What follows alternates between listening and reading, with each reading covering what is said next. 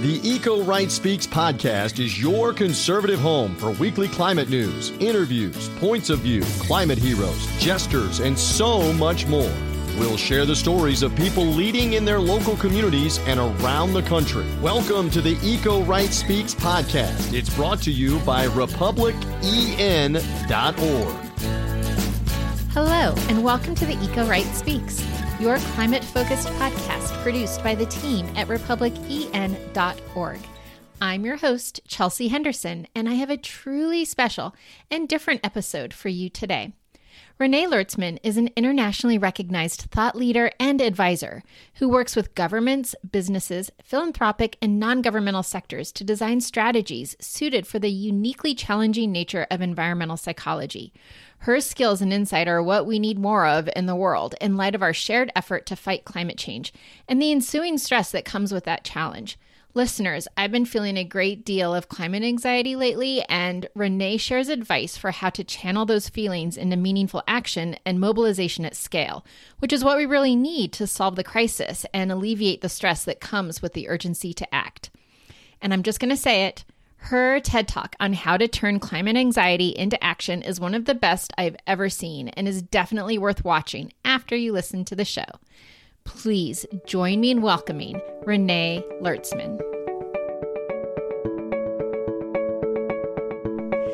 Listeners, buckle up. Welcome back. We're going to have a little climate therapy. Welcome to the show, Renee Lertzman. Thank you so much for being here with us today.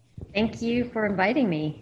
So I have to say, I told you this over email, but just so our listeners know my frame of mind for our discussion, when I was doing the research on you and invited you to be on the show, I had this moment where I just burst into tears because, as the listeners heard, your work on environmental psychology, just there's so much, having worked on issues of the environment, specifically climate change, for so long. I've really myself been feeling anxious lately, right? Like the ups and downs that we're getting close, we're going to do something, oh, we can't. And so it's just such an important field, and to see that there's someone out there who is recognizing these feelings just was really affirming to me that everything I was feeling was okay and normal. Yeah, I'm really grateful that you shared that, because that's exactly what this is all about, is our ability to acknowledge and name just what it's like to live with what we know. It's a lot. And the more that we can actually acknowledge that and speak to that and talk about it is totally the basis for our resilience and our ability to stay engaged. So, and you're just sharing your experience is modeling the vulnerability that it's okay to talk about these things. And it doesn't mean that there's anything wrong with you or that you're weak or overly sensitive at all. You know, it's really a reflection of just being a person right now. So how much do you think that anxiety that people feel around climate change is intensified because of access to the internet and the news? Like, I remember being a kid and I knew about the ozone layer. And I actually was just talking about this with a previous guest, that I remember my mom being adamant that we had to wear sunscreen because of the hole in the ozone and that we were going to get skin cancer. And I was a teenager and I wanted to get a tan and I wanted to use tan oil or whatever. And she just forbade that. And so I remember having some recollection of it, but I wasn't worried, really. I have a 17-year-old and I have a 20-year-old, and they're worried enough that they're talking about how they don't want to have kids someday.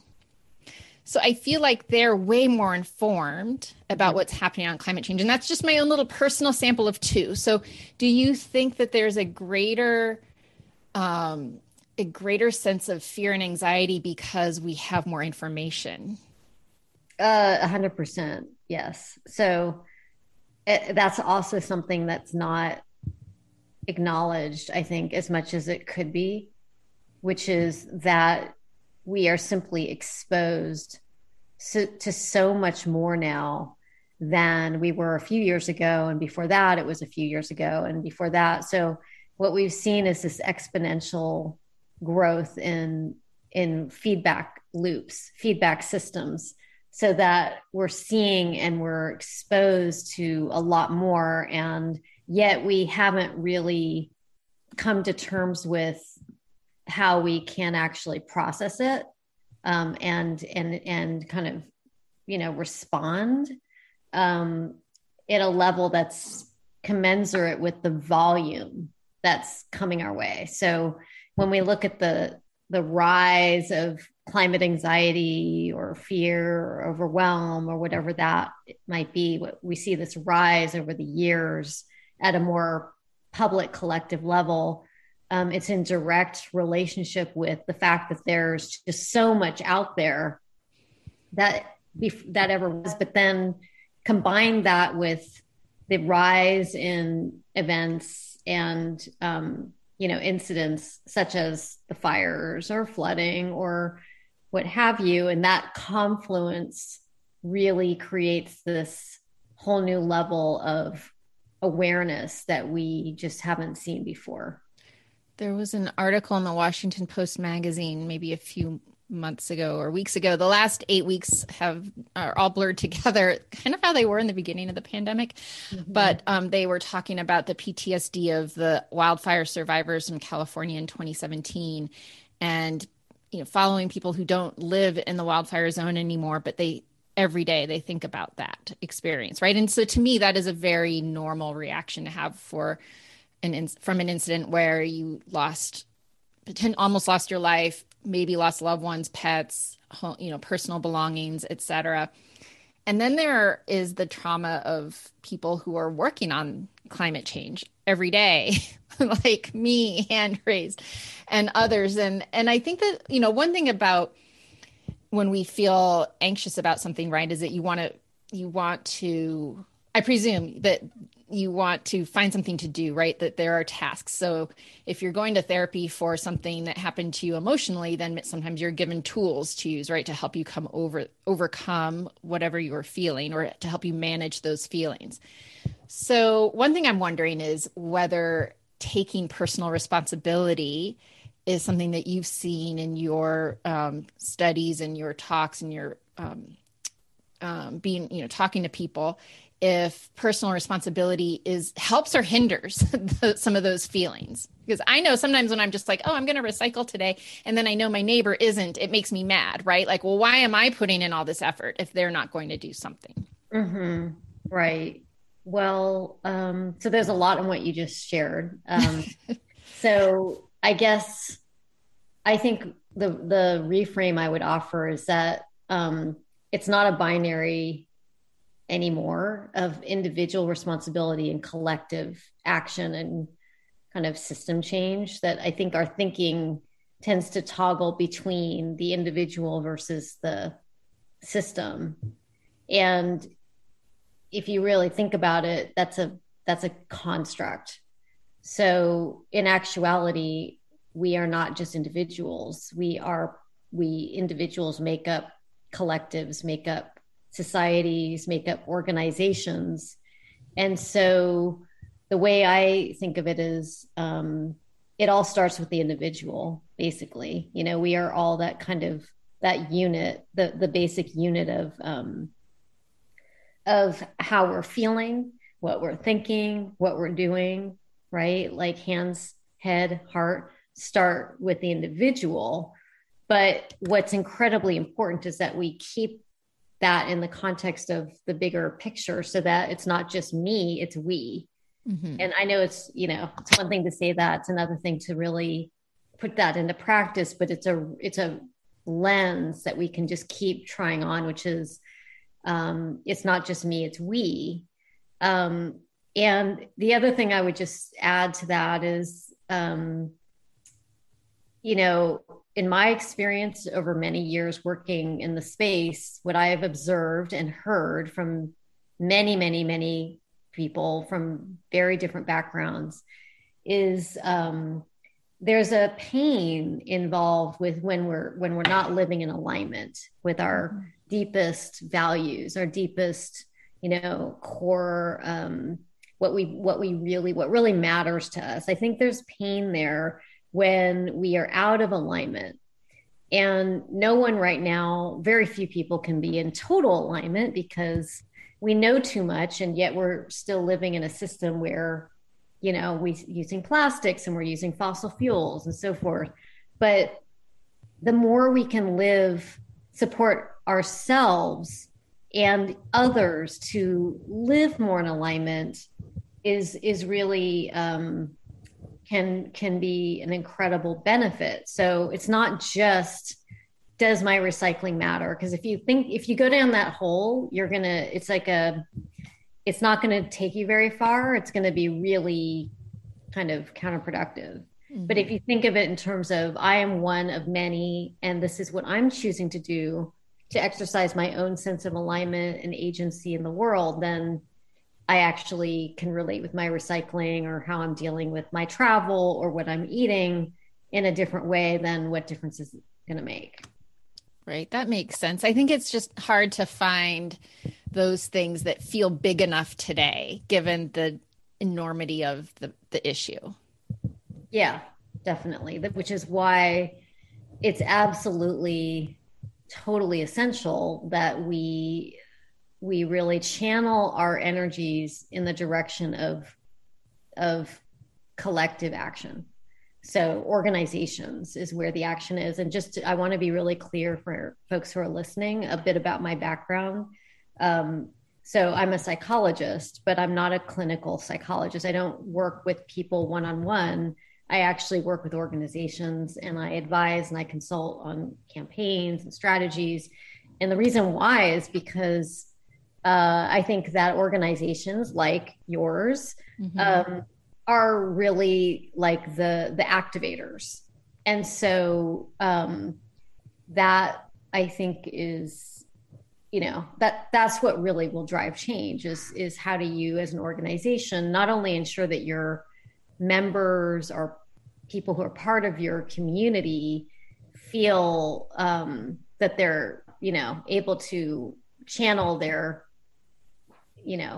talents and contributions meaningfully, but how do you also create the conditions that enable others who might not normally be part of what you're doing to see, oh, that's something that might make sense for me and that might support me in my ability to live more in alignment.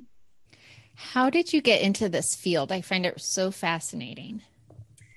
Well, it started for me when I was very young, really a freshman in college. And I thought I was going to be a psychologist, and I was planning on doing, basically becoming a clinical psychologist. And then I just happened to take environmental studies classes at the time, and I could not reconcile what I was learning about with my plan to be a psychologist at the time. And it just became very clear to me based on my own anxiety, my own fear, my own feeling overwhelmed, like, okay, I've just learned in this lecture hall, like, it sounds really dire. And yet I'm now expected to kind of go off and act as if that's not happening and plan my life, like, in a very conventional way. And that didn't work for me.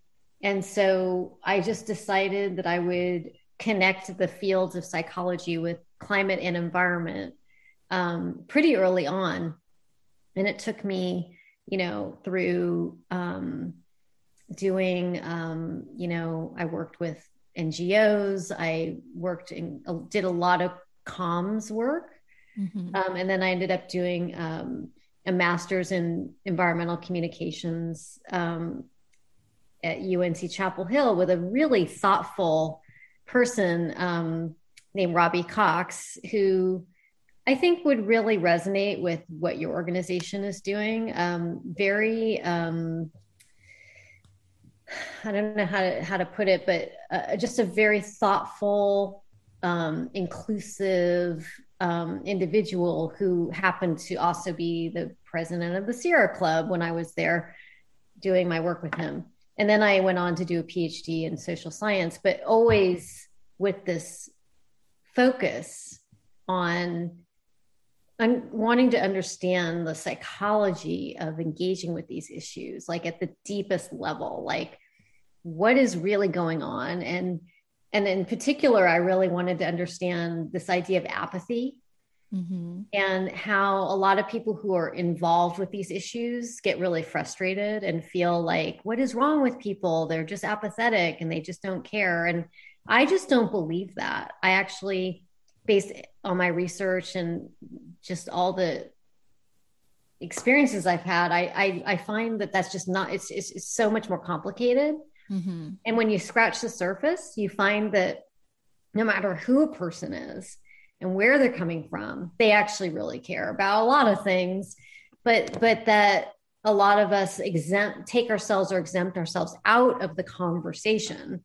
So, for example, I did some interviews with conservative folks in Wisconsin when I was doing my research, my PhD, and I was just very poignant because these individuals I was interviewing who are very openly conservative would proceed to tell me so much about what was going on with the environment. Like there was just a high level of awareness and literacy, but yet they would eventually get to this place of, well, what can I do? Mm-hmm. I'm not going to join that organization over there because they're radical or whatever. And I'm not going to donate because I don't have the resources to donate. Mm-hmm. I'm not, and it's like all of a sudden they were like, there were no clear options for them to engage. And I just felt like there's something so wrong with this. It's like, this has to be a movement for everyone. Everyone should feel like they are part of this, no matter who you are. We're energy optimists and climate realists. Stand with us at republicen.org. Now back to this week's episode. And that's the type of home or community we try to create for people, is that, here's a space of conservative minded people who believe in taking some action on climate change. And we might not all agree exactly on what that action is, but sometimes sort of starting at the root and knowing what the problem is helpful. And to what you were saying earlier about kind of the group dynamic, there are definitely times, and I'm going to just peel the veil back a little bit, when we're having our internal calls, they can often feel like therapy. Because we all, Bob Inglis has been in this for a long time. Our whole team cares so much. And so sometimes we just have to use each other, kind of lift each other or hold on to each other to get through some of the frustrations. And, I think with the George Mason University's Center on Climate Change Communications, there's 6 Americas. I think one of the 6 has something to do with apathy, right? And it's not a disbelief that something's happening. It's I don't really, know what to do.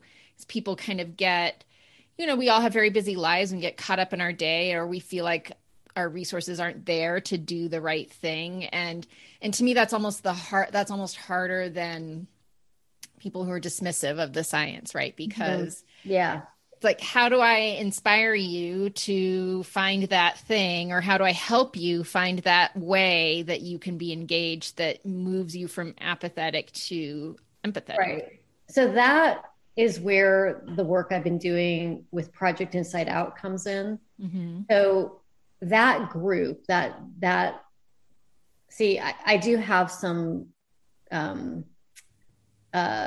don't fully agree with putting people in typologies like that. Again, it's just not my lens. Yeah. So what we call like people who might not be concerned, the disengaged, there is so much going on there that belies a category of like whether people are engaged or not. Often people feel, as I talk about my TED Talk, like in a double bind where they feel like, well, damned if I do, damned if I don't kind of thing. Yeah. And so the project that I started a couple of years ago called Project Inside Out is really about what it means to be a guide. Mm-hmm. And it's actually replacing this idea that we have to be cheerleaders, so inspire people, that we have to be educators, make sure people have all the right information, or that we have to be writers, which is RIGHT, which this language comes out of motivational interviewing, which is a approach to behavior change. So like this is the right thing to do, moralizing. So all of those ways of being, educating, cheerleading, writing makes sense, but are not necessarily very effective. And what actually really works is guiding. And guiding, you hinted at it when you just said inspire or help people. It's like the latter is actually, how do we help people? And that's the mindset that I think we all need to be taking on more and more, is what does it mean to be a guide? And being a guide is a very different mode. And it's actually way more effective. It's way easier on us emotionally. It's less of a burden on us to feel like we have to somehow keep everyone inspired and uplifted. It's like, that's kind of a lot to handle. Well, and it's like that toxic positivity too isn't healthy. Yeah. And that's a trap that a lot of people can fall into, is like, oh, we don't want to be depressing or whatever. And you know what? It's like, we have to grow up. We have to be grown-ups here.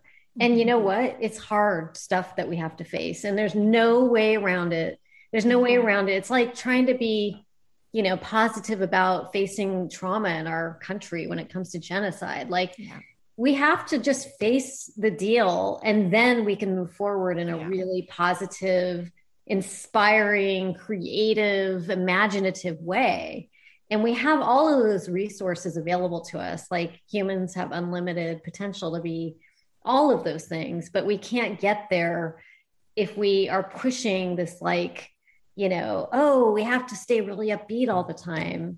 No, I definitely have some friends who, I'm yoga trained. So on the side, before the pandemic, was teaching yoga. And I think it is really prevalent in that community, you attract the energy you put out, and you have to be positive and just think positive. And I remember during the pandemic, the early parts of the pandemic, I thought, I just want to freak out about this or climate change. Some days I just need to let out how I'm feeling. And so that I don't find that cheerleaderness, it's a little too fake for me. It's not something I can build my emotional maturity on. Yeah, exactly. I would like to see the climate movement sort of evolve a bit more, so that it can be both inspiring but also real, and not feel like we have to dance around the truth of what's happening.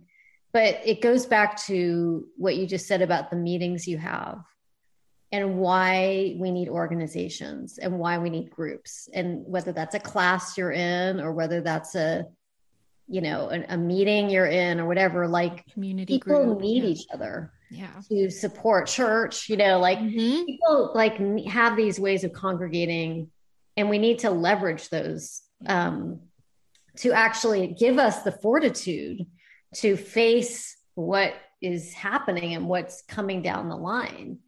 And that's where, so in Project Inside Out, we have these 5 guiding principles that we came up with, working closely with psychologists to design kind of what are these elements that we need in the movement. And they're basically, describe these attributes. So attuning is number 1. So we need to be tune into our own experience, and be really connected with your own feelings, your own experience. Where am I? How am I? But also deeply attuned to others and able to listen. Like Bob does this incredibly well. He's highly attuned, right? Or he wouldn't be such an incredible leader. So he's attuned. Rich Tao is attuned. The next principle is reveal. So reveal is like communicating, revealing what's true, compassionately and with emotional intelligence. And then there's equip, giving people tools and resources to guide, and then convene. Convene is the key, and learning how to be a convener, and what does it take to be a convener? What does it take to be a good facilitator? How do we hold space? That is, to me, really maybe one of the very top skills that we could develop right now in this space. Is, we already know a lot about the science and the technology, but Well, and when you think about it, we haven't really been able to convene in person anyway, much over the last couple of years. Right. And while Zoom is wonderful for allowing us to have this conversation from, 3,000 miles apart, I do think that it can be hard to feel like you're part of a community when you're only able to get together in a virtual sense. So yeah. No, it is definitely tough. Although I know that there's been a lot of convenings that have happened over the past couple of years that have been really profound for a lot of people. But you're right. There's a definite impact on that. I was also just thinking about the documentary that CNN did called Road to Change by Bill Weir. And in that documentary, which I recommend, he spends time in Iowa, and he ends up going to these meetings that were convened by Interfaith Power and Light, and with these farmers in Iowa who would meet in these like church basements and talk about how to transition their agricultural practices to be climate oriented and how they could engage with their fellow farmers in this region. Great. Yeah, it was really powerful. We need more of that. So for listeners who are maybe part of a community who would be interested in your Project Inside Out guidelines, is that available online, or is that something that do you train people to be guides and conveners? How can people take on this more evolved role? Yeah, well, so there are resources available to anyone on the site. It's projectinsideout.net. And we are entering a new phase where we're going to be building it out more. And I am very interested in actually partnering with organizations who might want to pilot and try some of these tools out and just kind of see what is most effective with the goal of designing trainings, like whether it's online courses or learning journeys. But yeah, totally would like to make that work much more available to a much greater number of people. Well, I especially feel with this younger generation of leaders, they're so energetic and they are open-minded to doing things in a different way. Whereas sometimes I feel like I get very set in my ways and this is the way I've always done it. And it doesn't always work, but I'm going to keep doing it that way. That's a really good point, because in order to do this work and to embrace something like guiding and, having to look at yourself and how you show up, which isn't always easy thing to do, it takes having an open mind. Yeah. And not everyone has that. Unfortunately. And we know. I still sometimes get emails from people that are like, climate change isn't real. What are you doing? Well, Renee, I just find this topic fascinating and I could talk to you for hours about it, but I know you have hours ahead in your day. And so I hope this is just the first of many conversations and that we can have you back in the future. I'd love that. I'll definitely direct our listeners to both your TED Talk and to Project Inside Out to learn more. And it's just been a real pleasure to talk to you. And I'm not crying yet, but I might when I hit close on the Zoom. Thank you so much. Price, I could talk to Renee for hours. She just has such a calming way of thinking about these issues that we work on and care so much about. I wish she were a clinical psychologist because I would book an appointment. But the work that she does is really important just in terms of framing, what we do with that anxiety that we have and translate that into meaningful action.